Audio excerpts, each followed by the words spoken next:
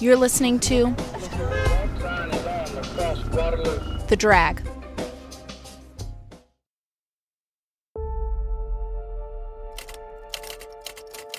Murder will out. Run down the midnight assassins. Keep your doors bolted and windows securely fastened. By now, more than a year after the murders began, dozens of people have been arrested in connection with the 8 murders and many other attacks. Jimmy Phillips spends time in jail for his wife's murder. With the lack of answers, the city is left with nothing but random theories. The most compelling and unsettling theory is published in the Austin Daily Statesman on January 14th. Do sane men calmly plot and carry into effect horrible murders under the glare of the light of the moon? A Statesman reporter looks back across the 8 murders: Molly Smith, Eliza Shelley, Mary Ramey, Gracie Vance, Orange Washington, Eula Phillips, Susan Hancock, and Irene Cross. All 8 of the murders took place within a week of a full moon. You might hear the term lunatic now and think that it refers to someone who is mentally ill, which isn't exactly wrong. But the history of the term is hidden in the word itself. Jim Miles, the owner of Walking Tours of Austin and the tour guide you've heard throughout this podcast, explains it for us. So that there's this theory in the newspapers that it's a gang of men, of black men, being driven mad by a full moon. This idea seems ludicrous today, insane. Of course it is for several reasons, but the science of being driven mad by a full moon, like really mad, it's where the term lunatic comes from. Luna being moon and tick, to strike, moonstruck. But it was believed as science in 1885 that a full moon could really drive a person beyond their normal limits to an alien place in their brain to commit these murders. People were desperate for theories. The idea that a full moon causes an increase in crime is still common today. Countless research studies have looked into the theory that the moon affects human behavior, but no clear correlation has been found. However, if you lived in Austin in the 1880s, the lunatic moon theory might be something you'd believe in. One of the reasons we talk, write, and read about true crime so often is, I think, a desperate need to assign meaning to such absurd outcomes. It's unexplainable to think that someone could break into someone's home in the dead of night and murder them with an axe. It's baffling to think that somebody could kill someone in this manner 8 times, including an 11-year-old. It's no wonder people at that time latched onto any theory that seemed even remotely plausible. After months of calls for vigilante justice and the appointment of citizen watchmen throughout the city of Austin, it's no surprise what happens on January 22nd, 13 months since the first murder. At 9:30 a.m., Sidney Brown, a black man, is lynched. He's attacked by a mob calling for justice after he is accused of mugging and murdering a white man the day before. Brown admits to the crime and asks God for forgiveness before the mob hangs him from a hickory tree about a mile outside of Austin. The Austin Daily Statesman defends the lynching in the papers 2 days later. The Rockdale lynchers were the type of a large and growing element in this state, composed of people of good citizens who, worn out and disgusted with the failure of the court machinery to put down crimes of the class perpetrated by the Negro Brown, in pure self-defense are forced to become themselves the dispensers of justice and the executors of laws not enforced by their agents.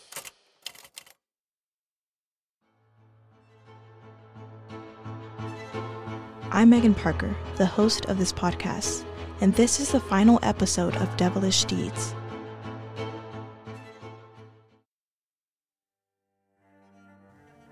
It's January 1st, 1886, a new year in Austin, Texas. But most of the city isn't celebrating. The city's residents are terrified.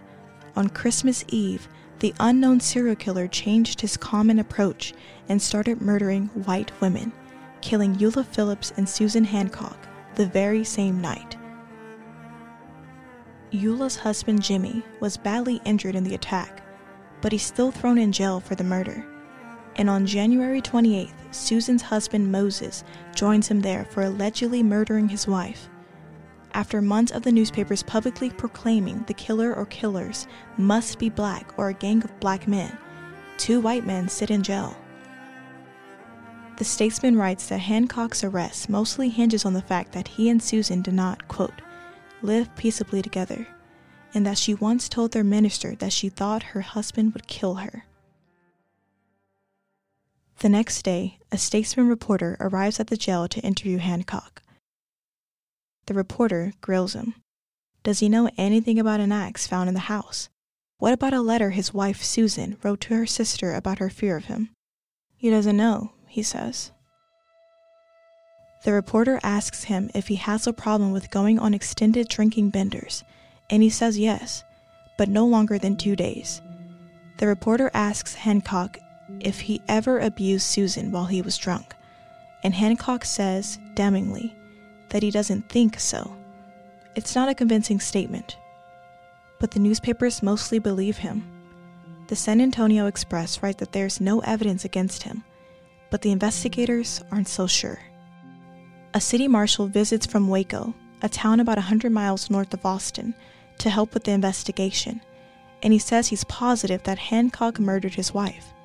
He also thinks that the murders are the work of multiple people, not just one killer. Again, the term serial killer won't be coined until the 1970s, nearly 100 years after the crimes, so law enforcement has zero means of spotting these patterns. Despite the fact that a handful of men sit in jail for the crimes, a reward is offered, and the dollar amount tells you everything you need to know about the value of black life in the 1880s. The Citizens Committee offers $1,000 for information on the murder of a white victim, Eula Phillips, another $1,000 for information on the other white victim, Susan Hancock, and then $1,000 information on all the murders of the black victims combined. The dollar amount that values their lives are valued at 1/6 of the white victims. Just days after Moses Hancock is arrested, they let him go. There's simply not enough evidence. But Jimmy Phillips, Eula's husband, is still in jail awaiting trial. The newspapers predict he'll get off too, simply because Hancock did. He's still badly injured from the attack. It's February 12, 1886. Jimmy Phillips arrives at court for a pretrial hearing. He walks into the courtroom as his hands tremble and he becomes unsteady on his feet. He's normally a handsome man, according to newspapers, but today he looks pale and feeble.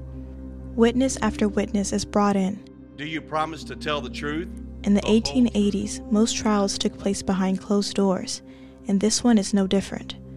The Statesman manages to piece together a good deal of the evidence, but we don't know the specific details of a lot of the testimony. One witness talks about the bloodhounds trailing the footprints out of the Phillips property, stopping where the footprints stopped, where it seemed the murderer must have put on his shoes. 3 days into the hearing, things aren't looking great for Jimmy Phillips, despite the lack of physical evidence against him. Many witnesses say Jimmy and his wife didn't get along at all. Jimmy's own mother even talks about one of the times the married couple argued. She testifies that the night Eula died, she asked her son if Eula was dead, and he said if she is, quote, then I'll go to hell. There's a black woman who works at a local assignation house, which is sometimes defined as a brothel, but sometimes defined as the 1800s version of a motel you could rent by the hour or by the night. Regardless, she's got a story to share in court. She says in late November or early December, so about a month before Eula's death, Eula came and stayed for 2 weeks. Eula was apparently afraid of her husband, who could be a pretty violent drunk. The witness says she went to pick up clothes for Eula from Miss Phillips, Jimmy's mom, meaning Eula's mother-in-law knew she was staying at the assignation house and not at home with her husband. So Jimmy's own mother knew something was going on in his marriage. Then, Jimmy's sister comes forth. She says she knew about Eula meeting up with other men and frequently cheating on Jimmy. More testimony proves that Eula might have been meeting up with the man to have an affair on the night that she died. Witnesses say she visited an assignation house around 11 p.m. on Christmas Eve. It's not clear if it's the same house she stayed in while she was afraid of her husband. She talked with the mistress of the house for about 5 minutes, then returned home, where she thought her husband would be waiting for her, drunk and angry at her for leaving. A rumor will emerge later that she'd actually been having an affair with the Texas state controller, and that that's who she met with that night. The newspapers will quickly strike down the rumors. The case is all but decided at this point. Since Eula had been cheating on her husband, the evidence makes it clear to everyone in the courtroom Jimmy Phillips must have killed his wife in a fit of rage as revenge for being unfaithful to him. The Statesman even publishes what they believe must have happened that night. As the theory has it, she expected a war of words, if not something worse, from her husband.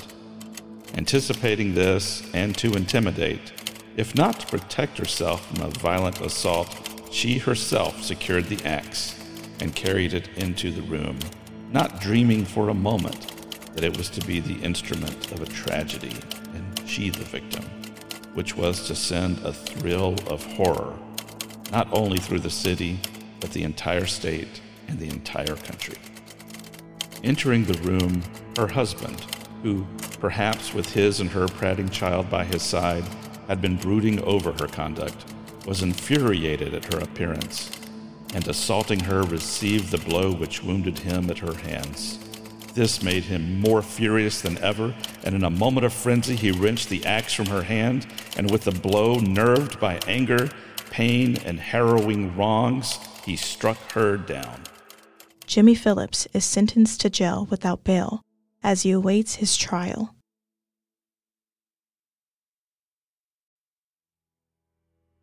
Jimmy Phillips' trial officially begins on May 24th. The courtroom is packed with curious onlookers wanting to hear the latest about the murders. And it's May in Texas, so there's obviously no air conditioning.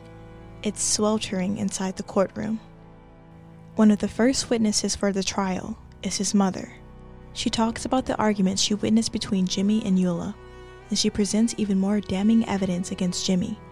She says that only 2 people knew where Eula slept, and both of them lived in Williamson County, which is a neighboring county north of Austin. The court also finds out more about the time Eula spent away from her home when she was afraid of her husband. Not only did she stay in the assignation house for 2 weeks, but after her stay there, she went to a family member's house and then to Elgin, a town about 25 miles east of Austin. Mrs. Phillips doesn't say how long Eula stayed there, just that she was there long enough for Jimmy to go find his wife and bring her back to Austin. The woman who works at the brothel, the one who testified in the pretrial hearing, also comes back to the stand. She tells the same story about Eula and her sister coming to stay at the house.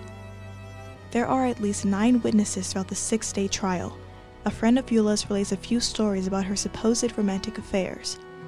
Eula's uncle tells the court that he remembers Jimmy coming to him when Eula was staying in Elgin in the months before she died. And he says Jimmy, who was drunk, pulled out a penknife and threatened to kill any man who came near her. One of Eula's sisters recalls a memory of Jimmy once throwing a cup of milk at Eula's head because he was jealous and angry. A doctor also testifies, saying that the injuries to Eula's head would have caused instant death. There's also testimony from a woman who lived in the Phillips home the night Eula was killed. The woman, Annie Dyer, says that she saw Eula's body, the dirt and sticks in her hair, and the blood all over her. She said that weeks before the murder, she heard Jimmy tell Eula, quote, "God damn you, I will kill you." One of the investigators who came to the scene the morning after Eula's murder says his best bloodhound pointed toward Jimmy as the killer. The investigator says the hound went straight from the scene of Eula's body into the bedroom and sniffed Jimmy. The newspaper calls this the most entertaining testimony of the trial, and it ends up being some of the most important testimony. Phillips, the noted trial nearing the end. The defense's argument hinges mostly around the extent of Jimmy's wounds. Doctors testify to say that there's no way Jimmy's injuries could have been self-inflicted, and he must have been attacked by the same person who attacked Eula. The defense also says Jimmy doesn't match the bloody footprints and handprints found at the scene of the murder. He dips his bare feet into ink and climbs onto a piece of wood to make footprints to prove that his tracks don't match the ones discovered that night. They even make him simulate carrying a body as he lifts a man in his arms to see if the weight changes his footprints. Still, no match. Thus has one, at least, of the long list of murders in this city been fastened by a jury upon its alleged perpetrator. The day after the testimony begins, the jury delivers its verdict. Jimmy Phillips is guilty in the killing of his wife. He's sentenced to 7 years in the state penitentiary. And, less than a week after Jimmy is found guilty, Moses Hancock is rearrested and charged with murder. He's the husband of Susan Hancock, who died the same night as Eula Phillips. It almost seems like investigators are thinking, well, if Jimmy's guilty, then Moses must be too. Hearings begin almost immediately, as does witness testimony. A friend claims Moses didn't care when his wife was sick, and that once he ignored her when she was trying to talk to him. A 12-year-old girl testifies, claiming she heard a drunken Moses call his wife a son of a bitch. It all feels like the testimony is just as tenuous as in Jimmy Phillips' trial, until a neighbor testifies that she talked to Susan Hancock the night she died.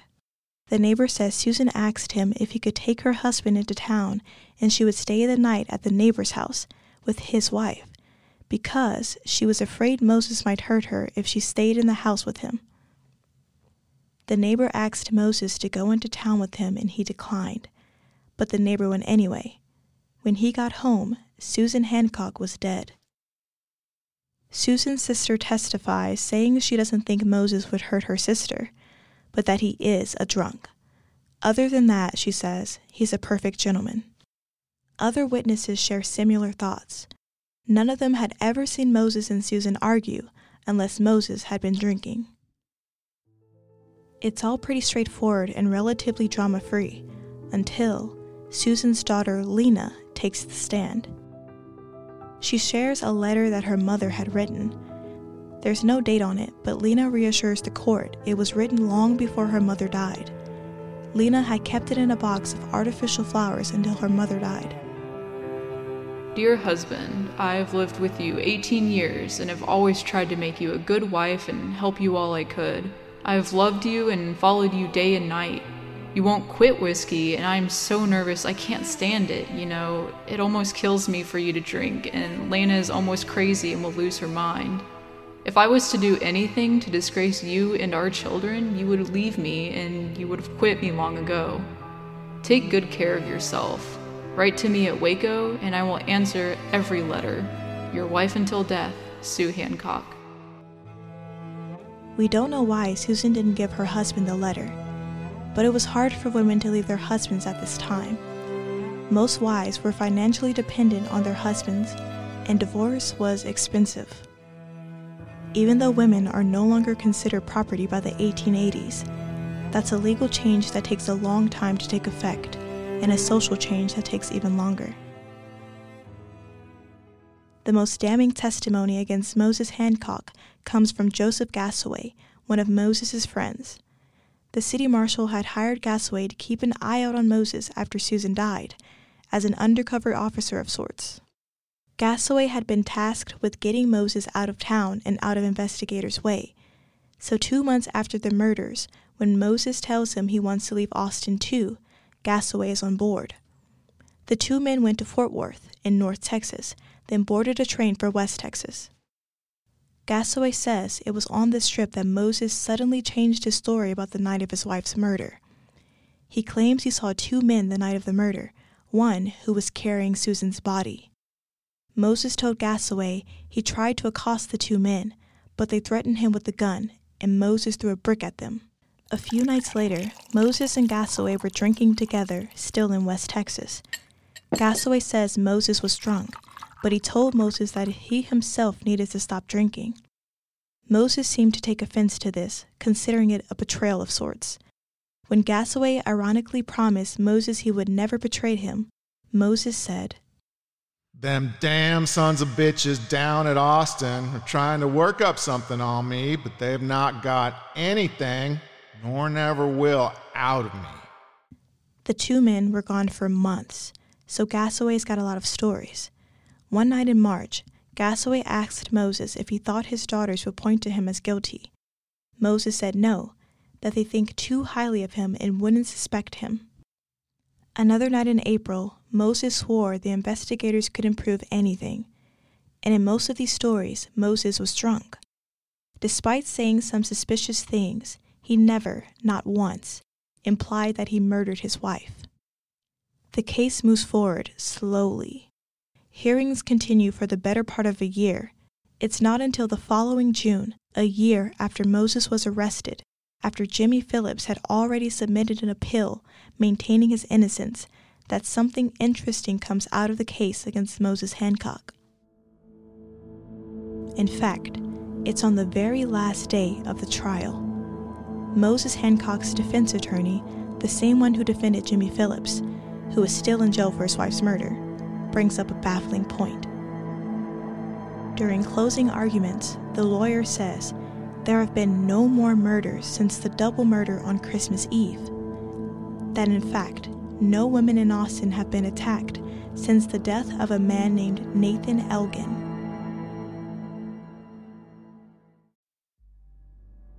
Let's rewind to February 8, 1886, a Monday night. Nathan Elgin, a black man, is at a saloon drinking. It's crowded for a Monday. Some black men gather outside of the saloon entrance to watch Elgin as he fights with a black woman named Julia.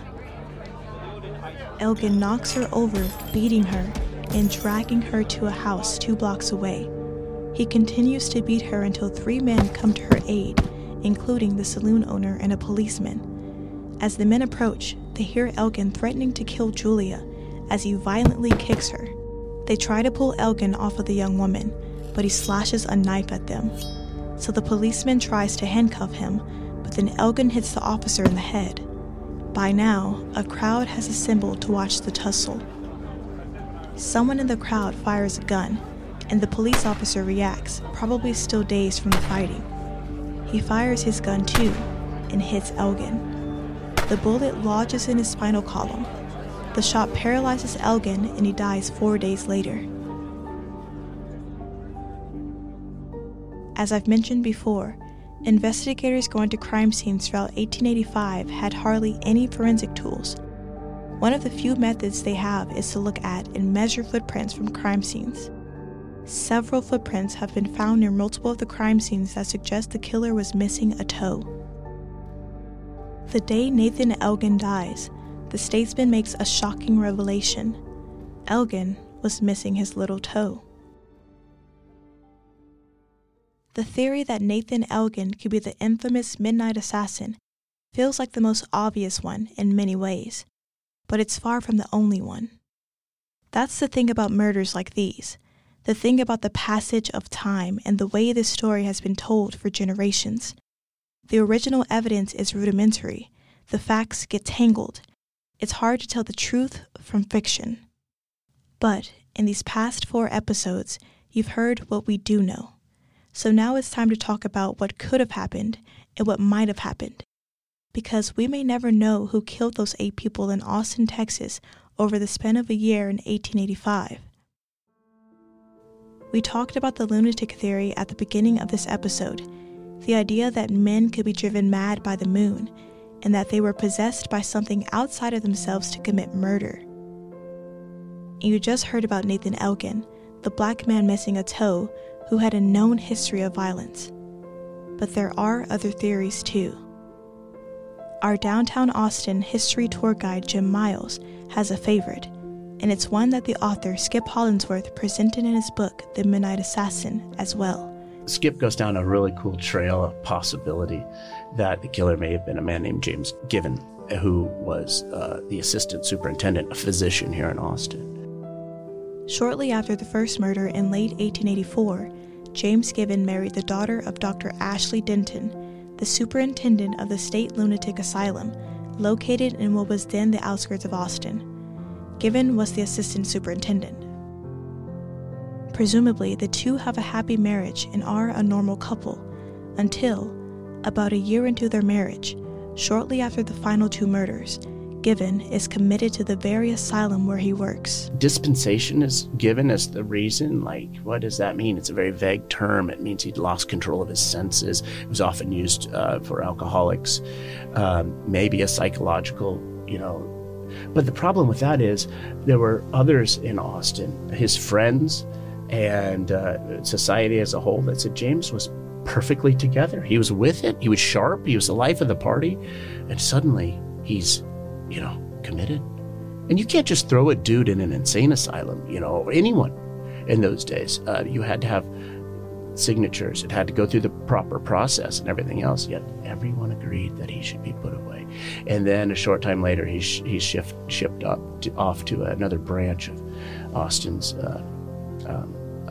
lunatic and insane asylum and dies. Given dies in that asylum at the age of 34 from what a newspaper article just describes as, quote, brain disease. It's an interesting theory. Could it have been? Did James, contract syphilis, as was the rumors of the day, and as that's eating into his mind, causing him to go mad, which was a pretty common way to go insane in those days. Did he start exacting his revenge on servant girls, or maybe he contracted his disease from a servant girl? Who knows? There's another interesting page to that that I tell on my tour, and that is when James was educated in Europe and in his medical university. One of his fellow classmates was Robert Louis Stevenson, who would go on to write Dr. Jekyll and Mr. Hyde. And wow, those ideas were planted in his head, and he moves to Austin. And he decides to bring fiction to reality on the streets of Austin. Who knows? It's certainly a theory that would go over well on murder tours out the city of Austin on late cold nights like the one we went on. But it's not the one Jim tells on the tour on the night we were there. He changes his tour every night based on the group and whether he's running on time or not. He usually presents a different theory at the end regarding who the killer may have been. And on this particular February night in Austin, he goes for the big one. He brought it up in a separate interview with us too. Here he is chatting with our executive producer, Katie Alka. She's been studying these murders for years, and she knows all the theories. There's a tendency to scoff at the possibility that our killer may have been none other than, do you want to say it? Yeah, Jack the Ripper, there you obviously. Go. There you go. So that's the goosebumps. That's the one that draws the most attention. People laugh at that theory. I do not, and I can say I do not. I think it's not just possible. I think it's plausible. I mean, you can't discount it. We don't know. Do you know that we don't know who the killer was in Austin? And we do not know who Jack the Ripper was. And I could now, people think they know, but we don't know for sure. Here's the backstory for the Jack the Ripper theory. As the story goes, during the time of the murders, there was a cook working at the Pearl House Hotel in Austin. His name was Maurice, and he was Malaysian. The cops working the servant girl murders arrested him the night of one of the murders because he was plastered drunk. So drunk, they figured he couldn't have murdered anyone. So they let him go. But then, just days after the deaths of Eula Phillips and Susan Hancock, Maurice leaves town. So, New Year's Day, 1886, 4 days after the double murder, officers go to the Pearl House Hotel. Remember, Maurice was the cook at the Pearl House. They knock on the door because Maurice was scheduled to work that morning. Only guess what? Not there. Maurice is gone. Disappeared. So it's the story that the proprietor, the owner of the hotel, told the cops is the reason we're still talking about this. Now, I'm not sugarcoating this. This is what she said. Maurice was scheduled to work that morning, and he came to work earlier in the morning, and he demanded his pay for the rest of the week, and he said he was leaving Austin. In fact, Jim told us on the tour that night, Maurice didn't just say he was leaving Austin, he said he was going to Galveston, Texas, a city on the Gulf Coast more than 200 miles from Austin. At the time, Galveston was the largest city in Texas and was known for its commercial ports. Maurice boarded a ship bound for London, England. It is a fact that after 1886, thank goodness there's not another bloody murder on the streets of Austin. Not another woman hacked to death in the middle of the night with a blade. But it is a curiosity, at least, that just 2 years later, in 1888, just outside of London, in a borough called Whitechapel, The murders begin again. It's true what Jim says, that most people scoff at this theory. Even the author and journalist Skip Hollandsworth did. He admits it in his book, The Midnight Assassin. Hollandsworth went to Galveston to see if Maurice's name was on a ship log from that time, and it wasn't. It doesn't discount the theory entirely. Record-keeping in the 1880s wasn't exactly immaculate. However, Hollandsworth looked into a few other Jack the Ripper connections, and the trail led nowhere. But even if it isn't true that these killers are one and the same, it's an eerie coincidence. Like Jim says, that's the goosebump moment. It's the theory that ties this whole story up with a nice little bow. It explains what happened to an extent, or at least it points us closer to some kind of answer regarding what happened that year in Austin. But there are no answers. There's no resolution that would tie this story up with a nice little bow. There's not even a theory that I can offer you that seems the most realistic, because there is so little that's known about what happened in Austin during these murders. When researching for this podcast, we found another possible theory. There were articles from the San Antonio Light that detail a string of eerily similar crimes that happened in San Antonio, about 80 miles southwest of Austin, just 2 months before the Austin murders started. On the night of October 27, 1884, 5 homes were broken into and 6 women were attacked on South Alamo Street in San Antonio. The paper details that the crimes occurred one after another, with the intruder entering through the window of the servants' quarter and attacking the women as they lay asleep in bed. There's even one instance where the intruder attempted to murder a woman with a chloroform cloth and dragged her out of her yard, but ultimately fled before, quote, committing the deed. According to the newspaper, one of the servant women attacked described her would-be despoiler of chastity as a very stout white man. Then, the very next day, news comes out that 2 more attacks occurred in San Antonio. At first, the police are certain that only one man was responsible for the crimes, but the paper attributes the crimes to a gang of lustful villains. The city says it will put together a vigilance committee to patrol the streets. After this, the crimes cease in San Antonio. Katie Autka, the executive producer of this podcast who you've heard interviewing our tour guide Jim, has been looking into these murders for nearly a decade. She dove into these stories just after she graduated from the University of Texas, when she was looking into ghost stories she could write about while working at a local TV station. She's the one who had the idea for this podcast, because this story has been on her mind for so long. Here's Katie. You know, the most difficult thing about working on a story like this one is that as a journalist, you're always looking for answers, right? Like you're always looking for some way to tie things together or something that someone else hasn't looked into yet or hasn't discovered. And so I've spent a long time trying to do that. I've read probably 10 or a dozen different books about these murders, including some really, really bad ones. And, you know, every journalist has those stories that they cover that stick with them forever. And you know, my career in local news over the last 10 years has left me with my fair share of those types of stories that stick with me. But this is honestly probably the one I spend the most time thinking about. And it's mainly because I just want to know why any of this happened. It's not even about finding out who did it. It's the why. And that's the thing we'll never know. We'll most likely never know why any of this happened. We won't know why Black women were the primary targets. We won't know if these women woke up in the middle of the night, saw the intruder and recognized him as a familiar face, or felt terrified at the face of a stranger. We won't know if it was one man or several. We won't know if the killer was enacting some racist vendetta against Black domestic servants, or if the killer simply had what the newspapers called a thirst for blood. Even though Eula Phillips was the last confirmed victim of the Midnight Assassin, Austinites lived in fear for years.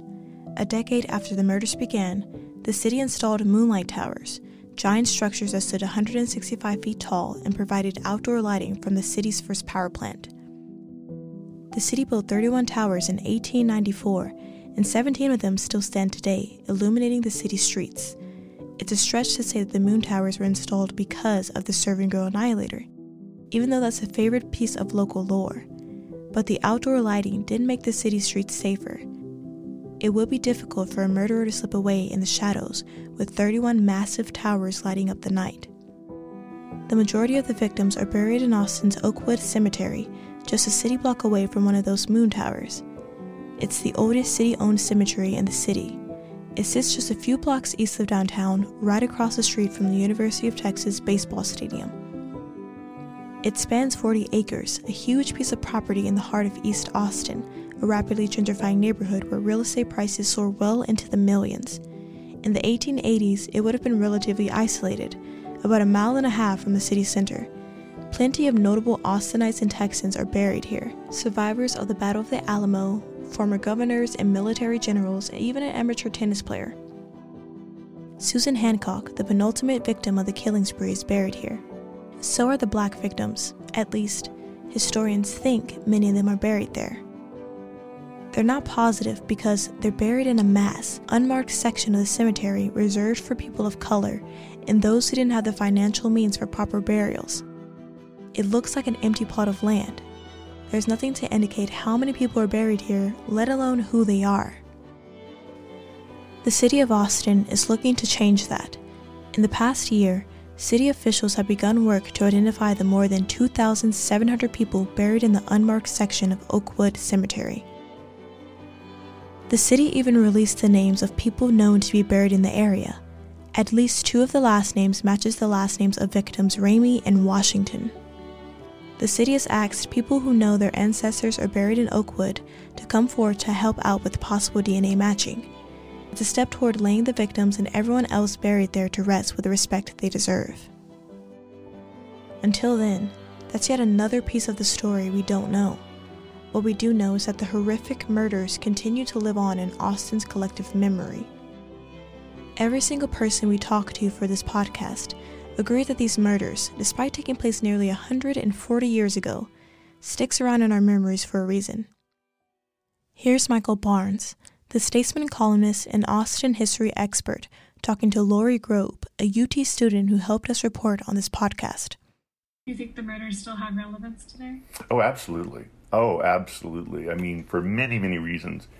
When you look at the fact that they're among the first documented serial murders, they start a pattern that you see in 20th century and later serial killings, especially the women who are outside of the domestic sphere being targeted.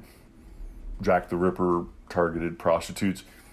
People, serial killers all through the 20th century, not all of them, but a lot of them, because they were vulnerable. They didn't have protection. That aspect of it, I think, is still interesting and worth studying.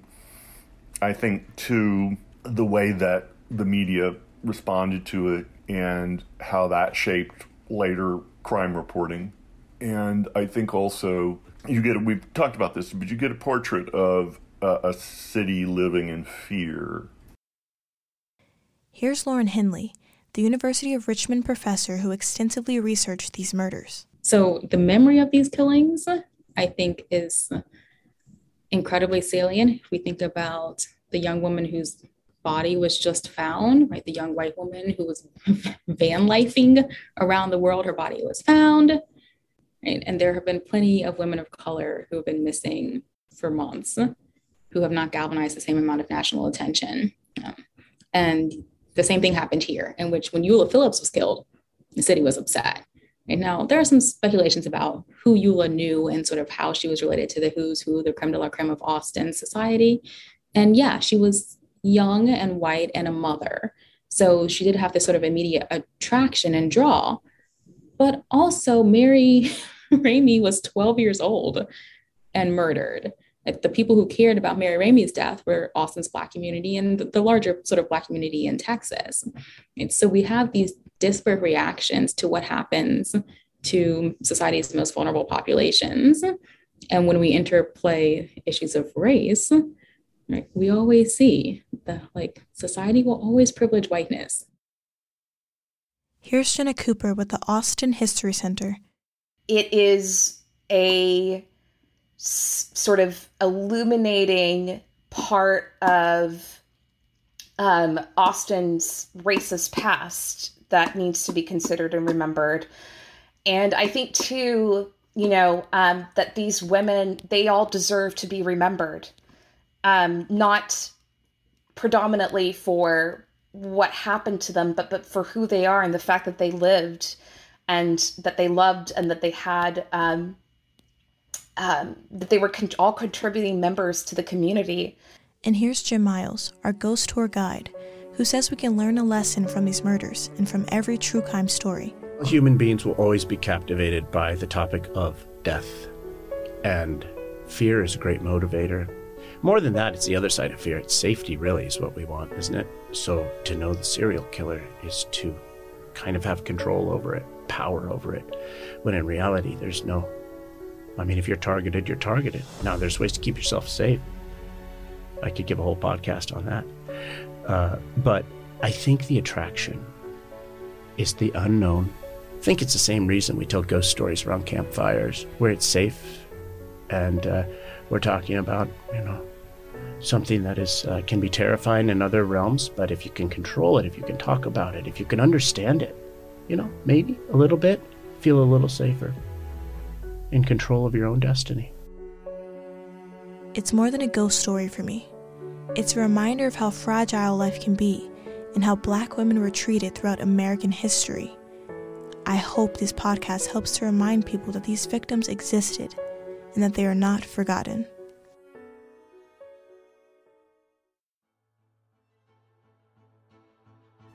This podcast is hosted, reported, and produced by me, Megan Parker. It's also reported, written, and produced by Mina Anderson and edited by Katie Pinchik-Autka. Sound design by Matt Boland. Robert Quigley and Katie Pinchik-Autka are the executive producers. This podcast is presented by The Drag, a student-run audio production house at the University of Texas at Austin's Moody College of Communication. The associate producers are Cameron Greiser, Sewa Olivares, Bethany Stork, Miranda Vilchis, Kadeja Balde, Ashley Misnazi, Lori Groby, Lakin Nauman, and Sumaya Malik. Thank you to our voice actors, John Bridges, Christian McDonald, Emmanuel Ogu, Kosi Maloku, Gerald Johnson, Kevin Robbins, Raul Hernandez, Emily Quigley, and Robert Quigley. A huge thank you to Leslie Schrock for all of her support and guidance. We also want to thank Dean J. Bernhardt, Kathleen McElroy, Rachel Davis Mercy, Allison Dawson, Kathleen Mabley, Ann Jorgensen, Emily Quigley, and Jay Whitman of the Moody College of Communication. And special thanks to Robert Vilwalk and Ann Sellers. Additional sound effects are from Zapsplat.com. The Drag is a nonprofit educational organization that is made possible by donors like you. Please support our work by going to thedragaudio.com/donate. Every dollar goes directly to producing more content like this while giving students an amazing educational experience. Thank you.